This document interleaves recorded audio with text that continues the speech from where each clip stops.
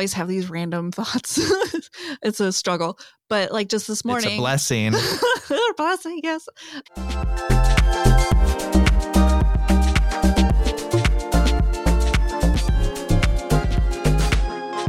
Margie Sturgeon, one of our podcasters, the Hot Widows Club podcast. Yeah. They were recently in Omaha magazine, and they initially started with a random phone call. I think it was like a Thursday night, and I could hear one of the hosts basically like that need in her voice of needing to share what it's been like to go through that grief and go through the process and find others and connect with others who've lost someone like that. And they've been going strong too. They've built a really vibrant community through humor and just authenticity. And it's really cool to see. Yeah.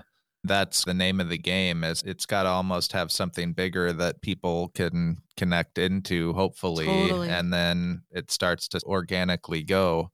And that's what I hope, if this is successful, that I can do too, is I'm trying to make it a daily outlet on short term, but you got to have time to get word out and get people to check it out. So when you look at the Omaha podcast scene now, again, outside of sports, which I look at as its own whole other world, which again, if you're into Husker football or Creighton basketball, there's a ton of options. Totally. And maybe women's volleyball, but nothing really comes to mind. That someone's probably doing something, I would think, or they should be. Yeah, totally. So I think I've only brainstormed this with folks about when we get in talks about Omaha's arts and culture scene. And it really hit a spot with me, like when the reader was like, we're done in September. And I was like, oh gosh. Can we have live podcasts at every venue on Friday night? You're going to go see a live podcast recording, participate in it, and it's comedy or it's storytelling or it's drama, but it's a podcast. And people are going, like, there's that aspect of like in person. And then there's the audio on demand aspect or the YouTube channel aspect. There's so much potential. Yeah. Oh, I love it. And I think I put together a presentation on Omaha, and I wasn't sure. I had one interested group. I thought, if that's all, this is worth it if they want to see this, and they did. And that led to probably, honestly, like just, I don't know, 10, 15 of these full presentations. And most everyone, I thought, totally got it, especially the beginning. I had a slide on our city's growing and thriving with a picture of current day downtown Omaha, but why is our old time media shrinking and dwindling? And I had a picture of 1910 downtown in the same spot.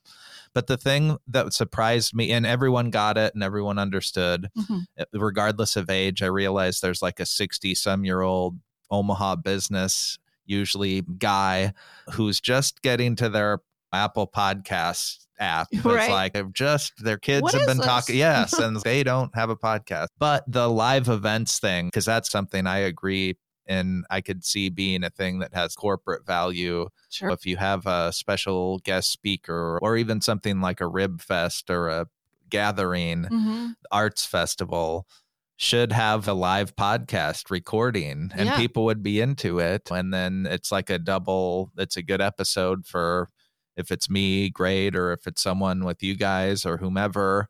And then the company can use it for their own purposes. Like you could take the unedited file, and here's an internal thing of 50 minutes with this chef that is inspiring us. Meanwhile, this guy turned it into a 20-minute podcast or whatever.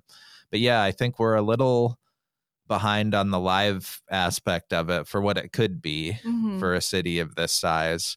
Really developed on the sports angle, as I said, that we've got more than most, I would say, even of NFL team. I think we have competitive sports. It's covered there. And then, like I said, trying to find what the Living page used to do, what the Reader used to do. And I've talked to several people from the Reader, and we're working on some stuff, but I don't know. It's just the end of an era with World Herald era and the Reader for really a long time too. And I think we're going to start to see a number of interesting podcasts and other things. Yeah, that'll be popping up, that are starting to pop up this year. So then, of your guys, you mentioned the Hot Widows Club. What are some other podcasts that you guys are part of? I know we had Shauna Dorsey on, and the Nebraska Tech collaborative. That's been real successful. Yeah. It's exciting to see. And that's just that workflow I like to see of you're recording your podcast and then you can multi-purpose and repurpose, like you're just saying. And so that's a huge marketing tool, but also uplift that section of the tech community. Yeah. So great. They should be in that mix with those people. Yes. And when it's a great networking tool, there's just so much added value with podcasting or just content development for whatever your creative endeavor or business need is. Yeah, even I thought of like a law firm when you've got these different partners. One so is the bankruptcy guy.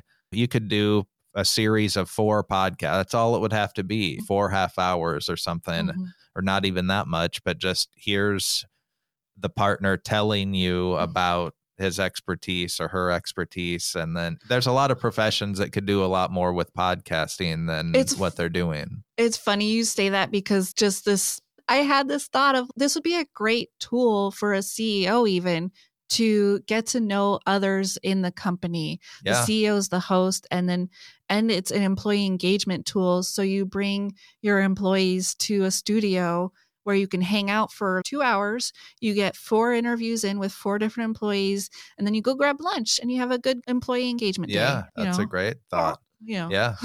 And then for those out there who've had their own thought, there's resources out there. So there's opportunity. Margie does a podcast 101 seminar or class through Do Space, November 19th.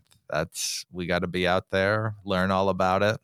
So are most people familiar with ChatGPT in the class, or have no clue what it is, or probably a mix of that? I think it's a fair mix, especially I feel like the folks who come to the Do Space workshop are naturally curious and interested in technology. Yeah. And so they've probably dabbled in it a little bit. And that's the thing, like we're all dabbling in it. And so the opportunity to connect and compare notes is so valuable.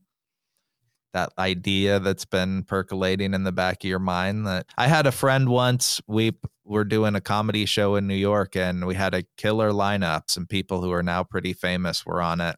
And one person showed up in the audience and a couple people were upset. And then one of the other comics, he was dead serious. He's like, if you have one person in the audience, that's an audience.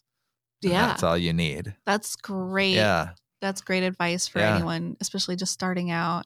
So I feel the same way. It shocks me, some of the numbers on these, that I'm like, okay, that this has maintained I thought it would have kind of a big kick at the first and then fall off, and then I'd slowly build back to whatever it would be. And it's never really fallen off. Good. I think the daily was feeding that, getting over the, oh my gosh, the 6th episode is a lot less than the first or whatever.